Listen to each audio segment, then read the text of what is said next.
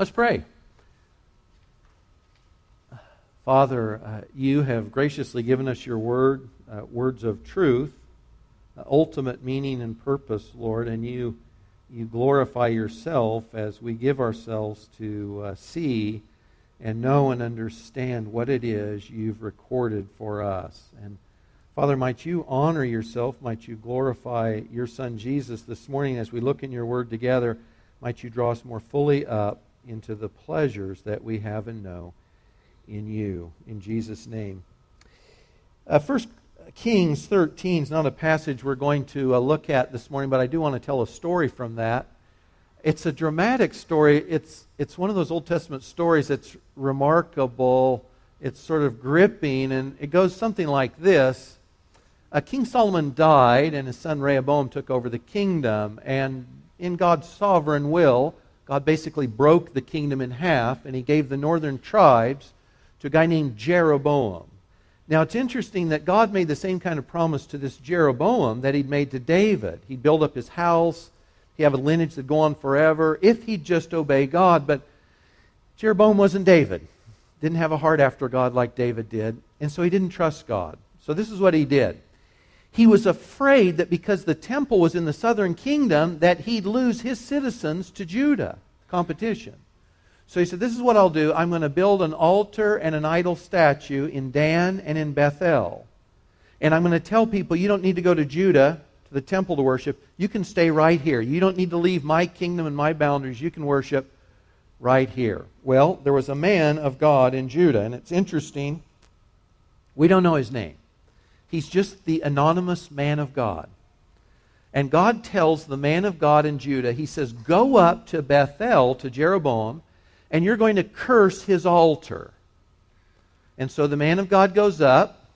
There's Jeroboam, there's the altar, and he curses the altar. He foretells what God is going to do to that altar. Now you can imagine, he's in Jeroboam's household. This is the king. The king's not pleased. So he sticks his arm out to reprove, to warn, to rebuke the man of God. And when he does, his arm shrivels up. He loses the use of it instantly. That gets his attention. So now his desires have changed, and now he's pleading to the man of God, intercede to God for me so that I'll be healed. And the man of God does, and he is. So far, so good. So he is so delighted that he's got his arm back that he says, hey, listen, man of God, come home with me, eat and drink, be refreshed. I'm so glad I've got the use of my arm back. And the man of God says this, if you gave me half your kingdom, I wouldn't come and eat and drink with you, because God has ordered me not to eat even a piece of bread or drink even a glass or drink of water. And so he turns around and heads home. Now there's some witnesses at this event, this spectacular event, and they run home and they tell their dad, who's an old prophet. They tell him the story. Well, he's so jazzed, and I assume he just wants to go hang out with this man of God. So he saddles his donkey, races down the road, and sure enough, sitting there at the roadside taking a little breather, is this guy. He says, are you the man of God? And he says, well, yes, I am. And he says, well, come home with me and I'll feed you. We'll talk. It'll be a nice time, you and me. And the man of God says the same thing again. Nope, can't do it, because God has told me I'm under order, I'm under commission. Don't eat, don't drink when I'm there. Let me go to the text for this part. So the prophet says, I'm a prophet like you, and an angel spoke to me by the word of the Lord, saying, bring him back with you into your house, that he may eat bread and drink water. Now the text is very clear here. If you or I were in the story and we hear this, we might think, well, that isn't what the Lord said to me, but maybe he did speak to this guy. But the text leaves no ambiguity here. But he lied.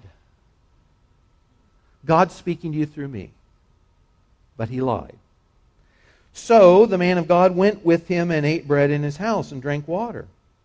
And as they sat at the table, the word of the Lord came to the prophet who'd brought him back. Now, isn't this ironic? The guy who's lying about God's word one moment actually has God's word the next. But the recipient of it, it's not going to be any better for him for that fact.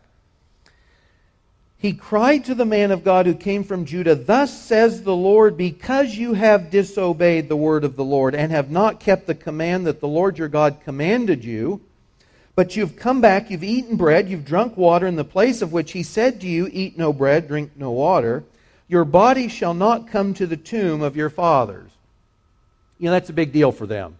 Where I'm buried with my family in the place of my fathers. You're not going to have that honor. You're going to be dishonored in your death. And after he had eaten bread and drunk, he saddled the donkey for the prophet whom he had brought back. And as he went away, a lion met him on the road and killed him. And his body was thrown in the road, and the donkey stood beside it. The lion also stood beside the body. Now the story goes on to tell us the prophet, the lying prophet initially, who then speaks God's word truthfully, goes down. The lion's there, the donkey's there, the prophet's there. The lion did not kill the prophet to eat him. This wasn't about a meal. This was God's divine judgment on a guy who disobeyed God's direct order. We are in peril. If we have God's word and we ignore it, or we allow ourselves to be deceived or deluded, the stakes really are high. This is a story, and if we're reading to our kids, this might sound like a fun kid story, but this was a real guy, and this really happened. He was deceived because he didn't hold on to the word God gave him. He knew the word God had told him. He didn't know this guy. Never met him before. Tells me that an angel spoke to him, and I believe him, although God told me personally something very clearly. And because he was deluded, he died. He was dishonored because he chucked the word of God he was given and didn't hold on to it, but allowed himself to be deceived when there was no cause for it. No cause at all. We're in a text this morning that tells us not to be deceived, not to be deluded. That the truth you and I have today, the truth in Jude's words, once for all delivered to the saints, the gospel message about who Jesus is, His inherent value and intrinsic worth, and who and what we have in possessing Jesus, that's what we're to contend for, that's what we're to hold on to, that's what we're refused to be deceived or distracted away from, to hold on to the truth we've already received. We're in Colossians again. We're going to start in the end of chapter 1. I think your study sheet says verse 29. I'll actually start at verse 28. And we'll go through chapter 2, verse 5. This is Paul writing to the church. You remember, he's never met, never been there. But he's heard from his friends what's going on. And they're being tempted to be deceived and to be deluded related to what they've already heard about Jesus and the value of knowing Him.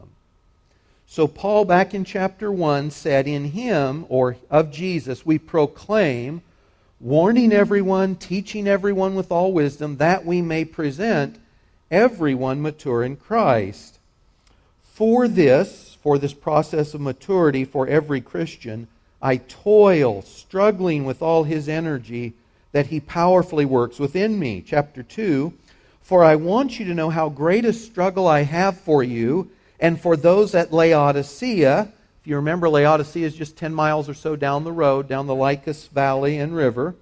And for all who have not seen me face to face, that their hearts may be encouraged, being knit together in love, to reach all the riches of full assurance and understanding, and the knowledge of God's mystery, which is Christ, in whom are hidden all the treasures of wisdom and knowledge. I say this in order that no one may delude you with plausible arguments. For though I am absent in body, yet I am with you in spirit, rejoicing to see your good order and the firmness of your faith in Christ.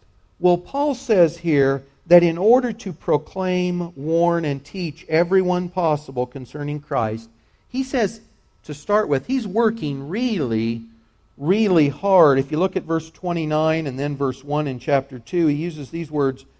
He says, I toil, and then 2 times he says, I'm struggling on your behalf towards this end. I'm toiling and I'm struggling. If we toil at something, we work to exhaustion. We work to the point of fatigue. We keep working. We're not easily dissuaded. We keep working to the point of exhaustion.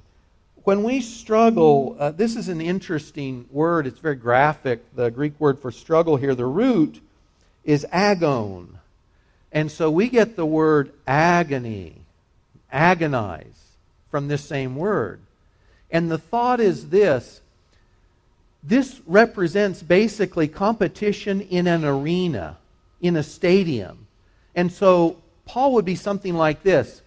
It's as if I'm a wrestler in the arena, and I've got a foe that I'm competing against, and I don't stop till I win. And so I struggle in the arena, not giving up until the battle's over and I've won. I'm working hard. And if you think of the Greek games, because this would have been what they see in their minds, whether it's track and field or wrestling or whatever, they're giving it everything they've got. They're not leaving anything aside.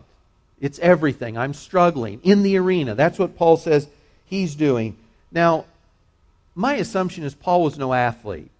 Physically he was not considered handsome. He didn't have a stature that impressed others. But he says of his own struggles and toil, it's like fighting in the arena. And if you say, well, Paul, what did that look like for you? You can read Paul's biography in 2 Corinthians 10 and in Philippians 3. He lived a life of toil all the time. Not in a literal stadium or arena, but he's traveling all the time. He's beaten. He's rejected. He is the ever-ready buddy. He just keeps going, no matter what someone does to him, what happens. He's writing this letter and a few others from prison. He's praying. Sometimes he has nothing to eat. Sometimes he's shipwrecked. But he just keeps competing, if you will, in the arena because he understands God's call on his life is chapter 1, verse 28. And we'll see again here just a little bit later in chapter 2. Is to present everyone mature in Christ, and he does that by telling them who and what they have in Christ. That's his deal. He's in the arena, he's competing, he's toiling, and he's struggling. Our 26th president of the United States, Theodore Roosevelt, he looms, he's a large figure in American history at this point. But when he was a kid, he was not a healthy young boy. And he had a persona that was made for bigger things, but physically he was really sick and sickly. So, for instance, when he went to college, he ran, I can't remember if it was Harvard or Yale, but wherever he went, he ran all over campus because he was doing everything he could to sort of bring his body up to where his personality was. He was born, obviously, for greater things than to being a sickly guy. And, he became this guy that we think of as sort of imposing in the physical sense. He was in the Wild West before he was president, big game hunter in Africa, almost lost his life later in life when his own son has grown up in South America. So this was a guy who took on life physically all the time. By the way, when he ran for president this second time, he lost. But no kidding, a guy shot him to assassinate him. And he had his glasses and he had his speech in his pocket, in his chest pocket. And this guy, he went from being shot, literally, and he gave his speech. It didn't slow him down. That's the kind of guy this was. Well, this is what he said about seeing our life, like Paul is here, as being in the arena, that we're competing, that we're called to something important, and we're not laying down. We're struggling, we're toiling, we're going to finish the job. Roosevelt said this, "It's not the critic who counts, not the man who points out how the strong man stumbles, or where the doer of deeds could have done them better. The credit belongs to the man who is actually in the arena, whose face is marred by dust and sweat and blood, who strives valiantly, who errs, who comes short again and again, because there is no effort without error and shortcoming, but who does actually strive to do the deeds, who knows great enthusiasms, the great devotions, who spends himself in a worthy cause, who at the best knows in the end the triumph of high achievement, and who at the worst, if he fails, at least fails while daring greatly, so that his place shall never be with those cold, timid souls who neither know victory nor defeat." That was Roosevelt's view. Well, that's what Paul's living. He says, I'm in the arena on your behalf struggling. Roosevelt's point is well taken. And by the way, are we in the arena? Guys, in our culture, it's easy to sit back and be spiritual couch potatoes. Physical couch potatoes also. But are we in the arena? You know, if you're a Christian, God has a call on your life. And He's given you things to do in His name and in His cause. And is that what we're giving ourselves to? Are we in the arena with Paul? Now, we're not apostles and we don't have his unique ministry. None of us do. That's okay. But in the arenas, in the areas of life, God has a call on us. Are we toiling and are we struggling? David Beckham just retired yesterday from soccer, and they had a quote on this morning's news about him, which I loved.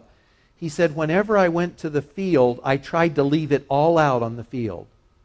You know, this handsome model guy making millions of dollars, at the end of the day, he says, "I just wanted to play soccer well, and I wanted, every time I went on the field, I wanted to give it my all." This isn't soccer, but you and I have spiritual investments to make in Christ's name and cause. And so are we in the arena where God has given us responsibilities and call? Are we playing at home? You know, in the arena for some of us, it's working hard at a marriage. In the arena for some of us is discipling our children. That can be a struggle, right? Sometimes it's a struggle to live with our parents too, right? If they don't understand this or fully get it, right? Yeah. Anyway, all of us, we have an arena. We have a niche in this life God's given us responsibilities in. And Paul says, I'm toiling and I'm struggling for your sake, in Christ's name, in Christ's cause. Are we doing the same? We're called to. I hope that we are. What are we fighting for? What struggle in life does God mean us to invest in? So on one hand, Paul says, I'm working really hard. I'm toiling and struggling. But he also says that my hard work is energized by God's power. Verse 29, struggling with all His energy that He powerfully works within me. Christ's energy is powerfully at work, energizing Paul for the work God's called him to. So Paul is working, grueling labors, fatiguing efforts in the physical arena, like an athlete worn out, but God is providing the superhuman strength and ability to complete the work. This may not be said, but I'll say it anyway. God's work requires God's power. God's work requires God's power. If you and I can accomplish something without God, it's not God's work. God's work requires God's power, His energy.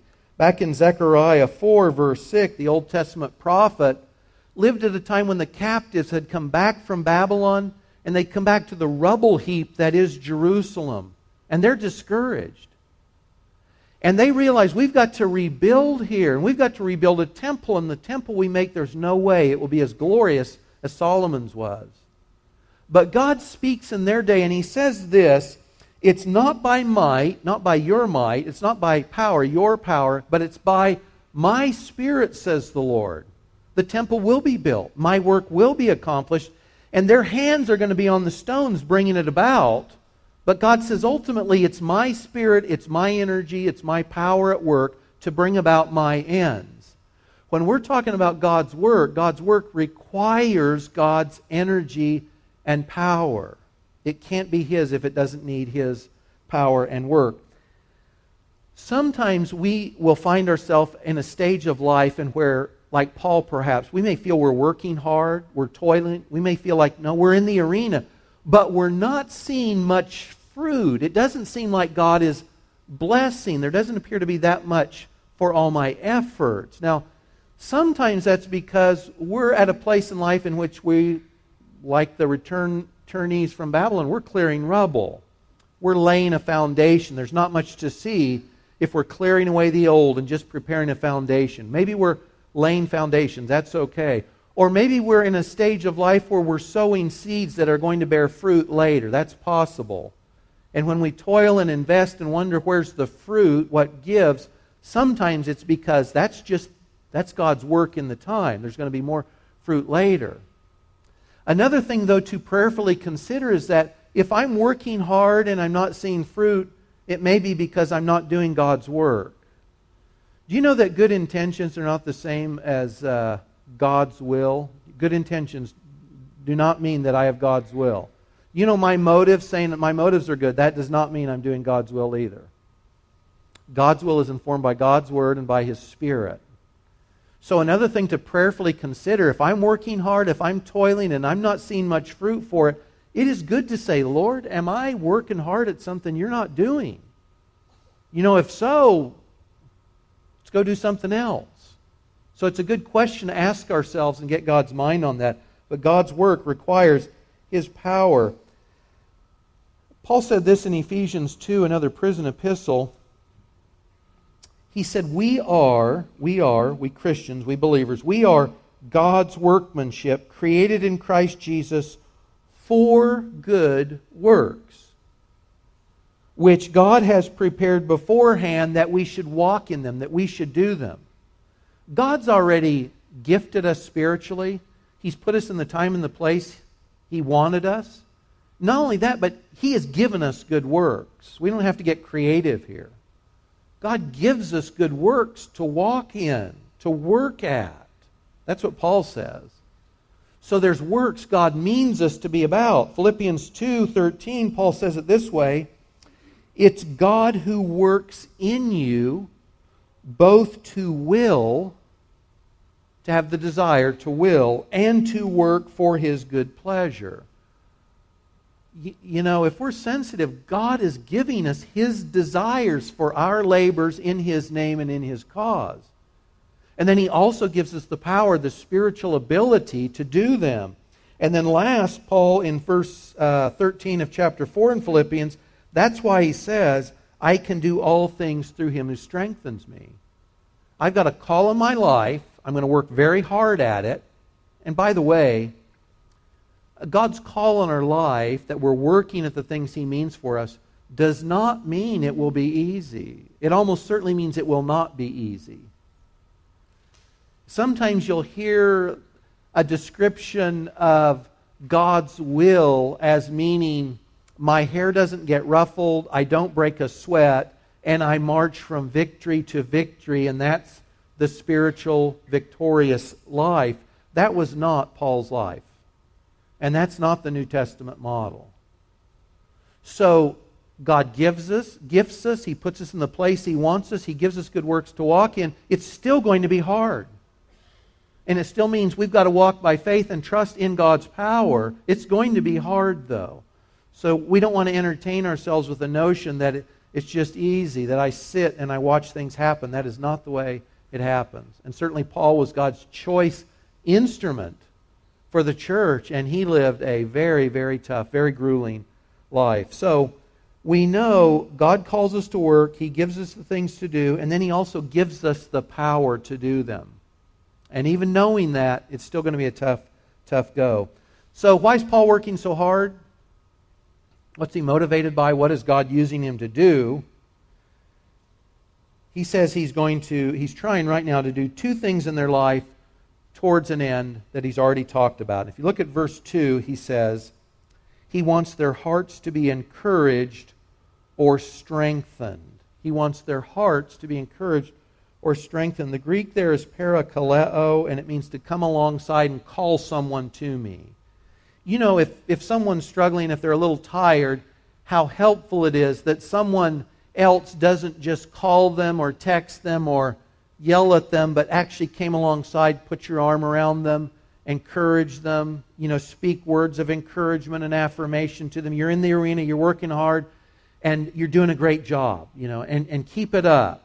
Paul says he wants to strengthen them so they'll keep going, that they won't lie down on these issues he's addressing with them. He says he wants to strengthen their heart, to encourage them. The other thing he says is he wants to knit their hearts together in love. This is one of the things he's toiling over. That sounds kind of odd, doesn't it? I'm working hard so that you'll love each other. What is with that? And by the way, what is with that in the whole context of learning the mysteries of Christ, the hidden things of God? What does love have to do with that? I found it interesting in the commentaries I use. One commentary is all over the place explaining why the text doesn't mean what it says. I thought that was interesting. You get to F.F. Bruce's commentary, and he just says, this is the way it is. It says what it means, and this is what it means. Bruce says it this way: against those who try to intellectualize the Christian faith, speaking of knowledge as if it were an end in itself, Paul emphasizes that the revelation of God cannot be properly known apart from the cultivation of brotherly love within the community. That's the bottom line. In the context, Paul says, of you guys knowing God's mystery, Christ, of having all wisdom and knowledge, he says you have to love each other or you won't be able to get there. In other words, Paul says if you don't have love from your heart, you won't have God's mysteries in your mind or your head. This is fascinating. Love and knowledge are tied together intricately here by Paul, and this isn't the only place this happens. We said before, if you look at your life and there's not much fruit or you haven't grown much, we said look at the obedience test. If you're not obeying God, He's not going to give you more knowledge. Why? What will you do with it? Obedience is a huge issue. But here's the other issue Paul brings up. Love is the other big one. That in God's economy, it's not just about facts and knowledge and how much stuff can I put in my brain. Paul says that if we're actually going to get the understanding God means us to of the riches we have in Christ, it'll actually be born because we love each other. Knowledge will come through loving each other. Isn't that interesting? Back in Corinthians, 1 Corinthians 8:1, Paul said there, knowledge puffs up. Knowledge alone makes me proud. But love builds up. And the Corinthians, just like the Colossians, they were hot on being smart. And this is the age of philosophers, right? These are the heirs to the Greek Empire. And philosophy and knowledge, it's a big deal. John's Gospel starts with Jesus was the Word, the Logos. That's why, because these folks get it. They're about knowledge of the Word. So the Corinthians, Paul says, if all you get is knowledge, you get proud. But if you get love, you're able to build up others. But also this, 1 Corinthians 13 is often called the love chapter. And it's usually read at weddings, which is interesting, because it has absolutely nothing to do with romance. Now, I'm all for reading it at weddings, because the truths still apply, but it's set in the context of his letter talking about words of wisdom and words of knowledge to people who value wisdom and knowledge.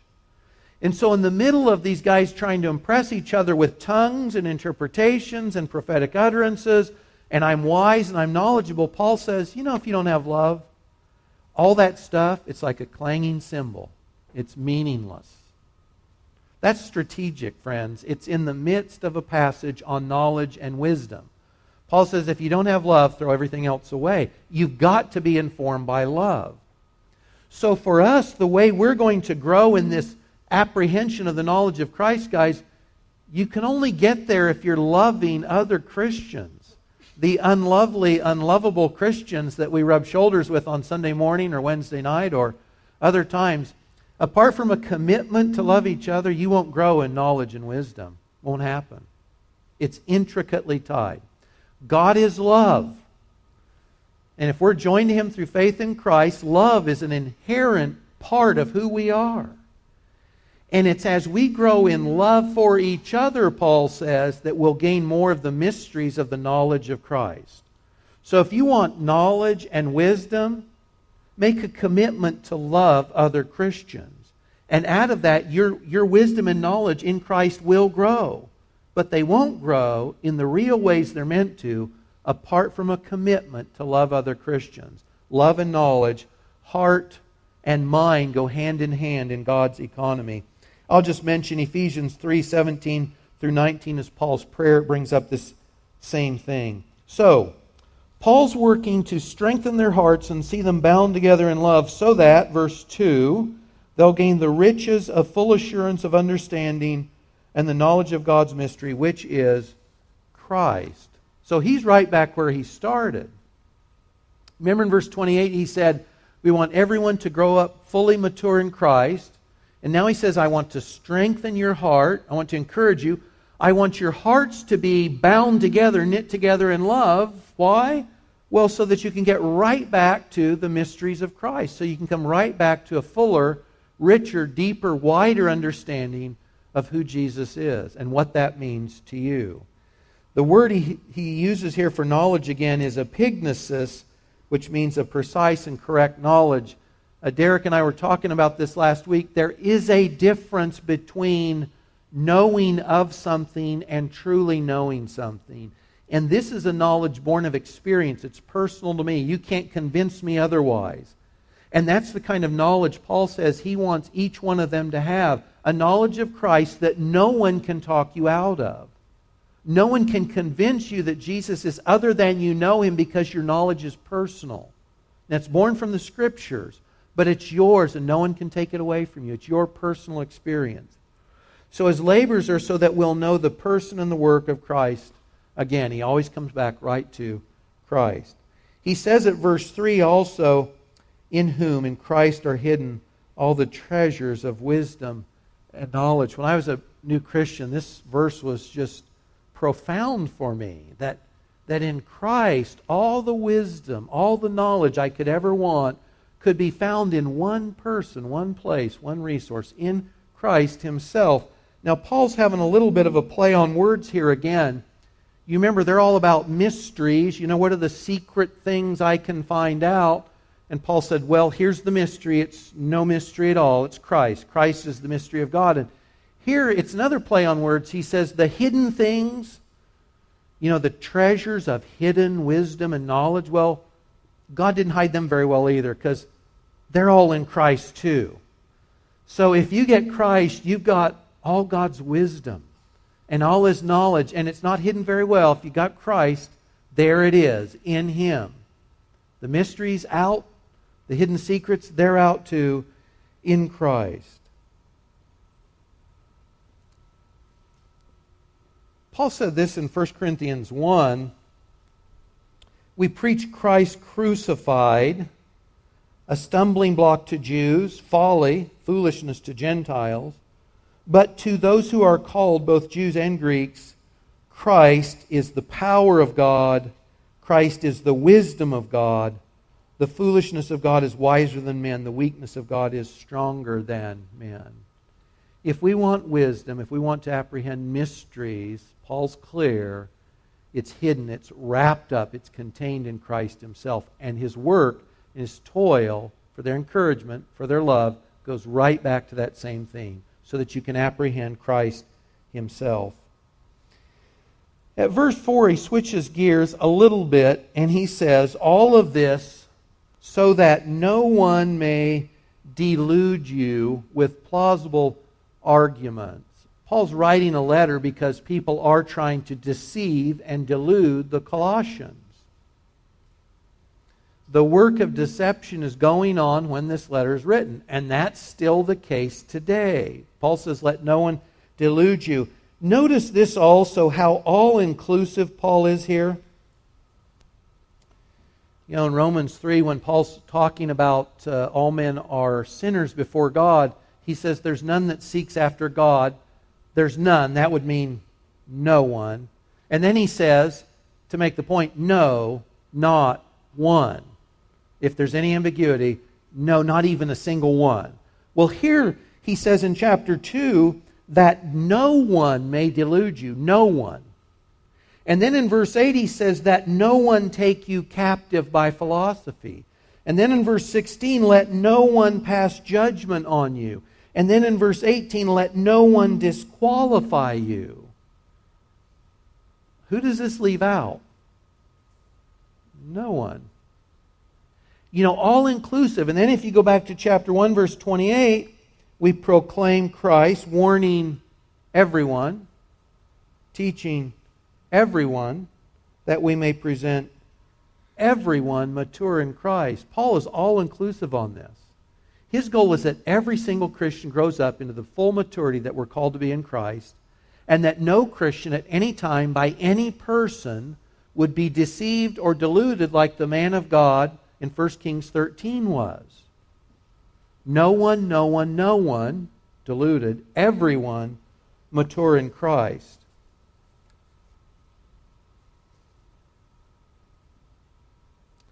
You know, in Paul's day, depending on the epistle you read, you've got false prophets, you've got pseudo-apostles, you've got people who claim divine revelation through dreams, visions, or angels.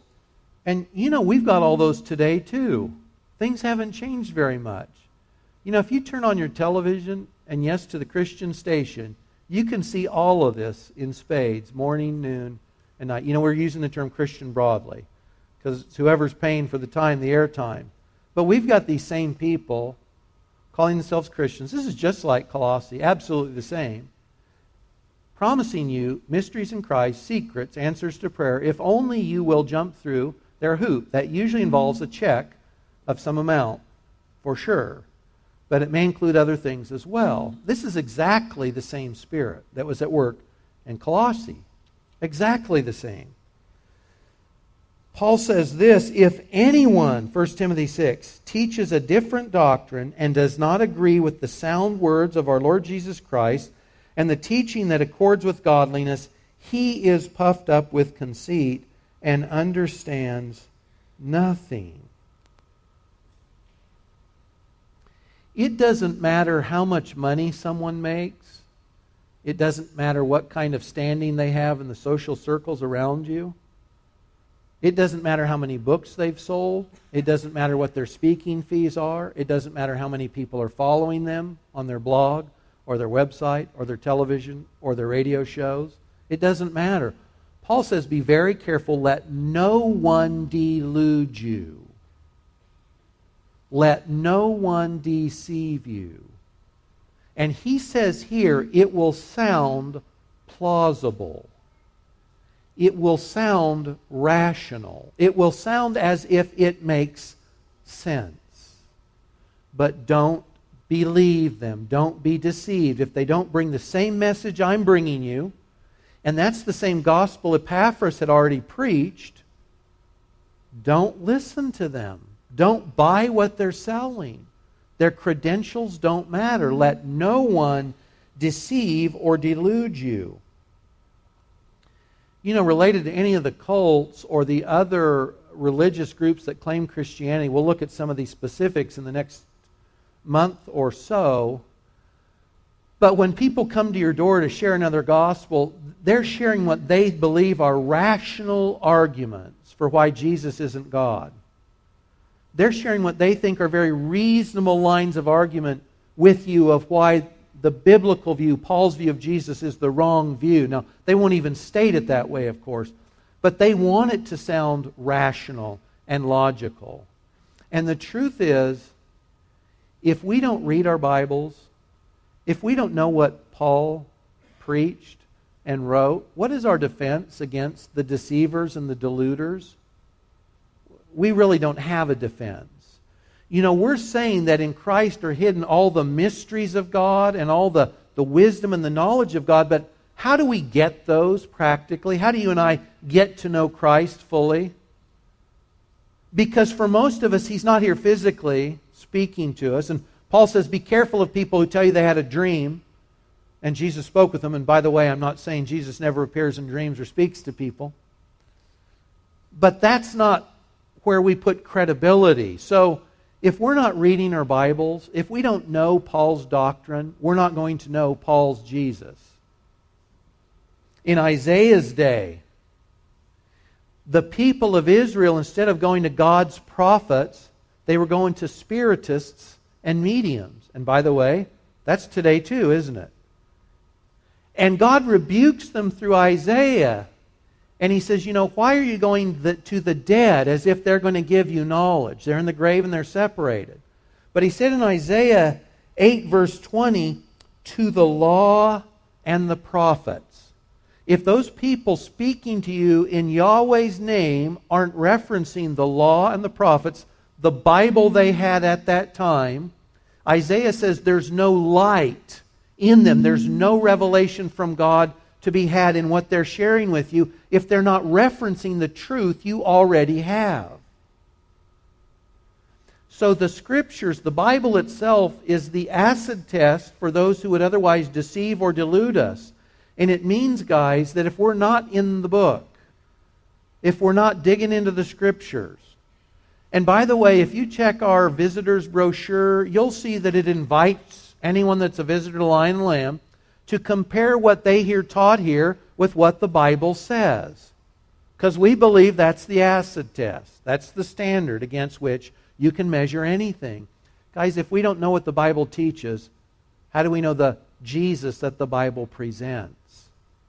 Our ability to know the mysteries of God and all the hidden wisdom and knowledge in Christ is based on us meeting Him in the Scriptures. So telling people to read your Bible, this isn't a boring exercise. I meet Christ in the Bible. And I meet Him in the Old Testament just like I meet Him in the New Testament.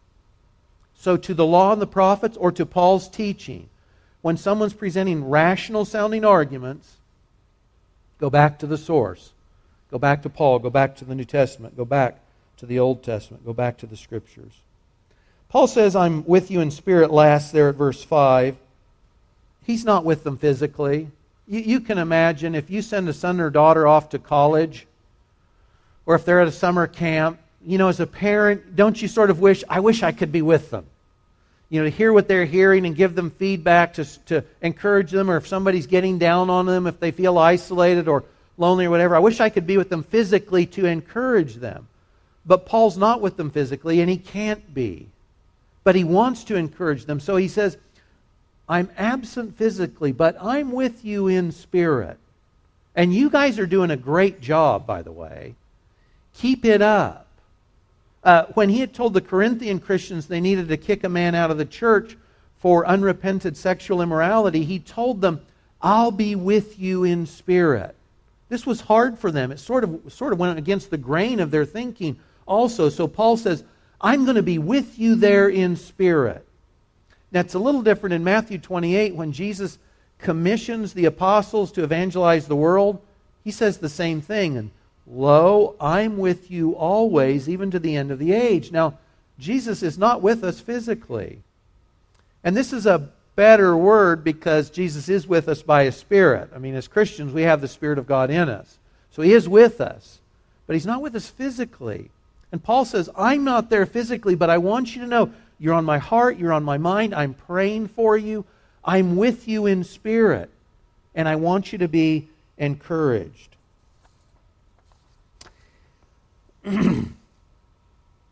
Paul says, let no one delude you because others are trying to do just that.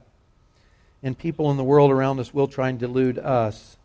So this isn't a warning to those folks 2,000 years ago that doesn't apply to us. It's in spades today in the communication age in which we live. The man of God from Judah who preached against Jeroboam and his altar chose, ridiculously so, to take the word of a stranger as God's word and a vision from angels over the clear word God had specifically spoken to him, and he died. He was executed by a lion, by God, because he allowed himself to be deceived and deluded. And make no mistake, the stakes are high for us related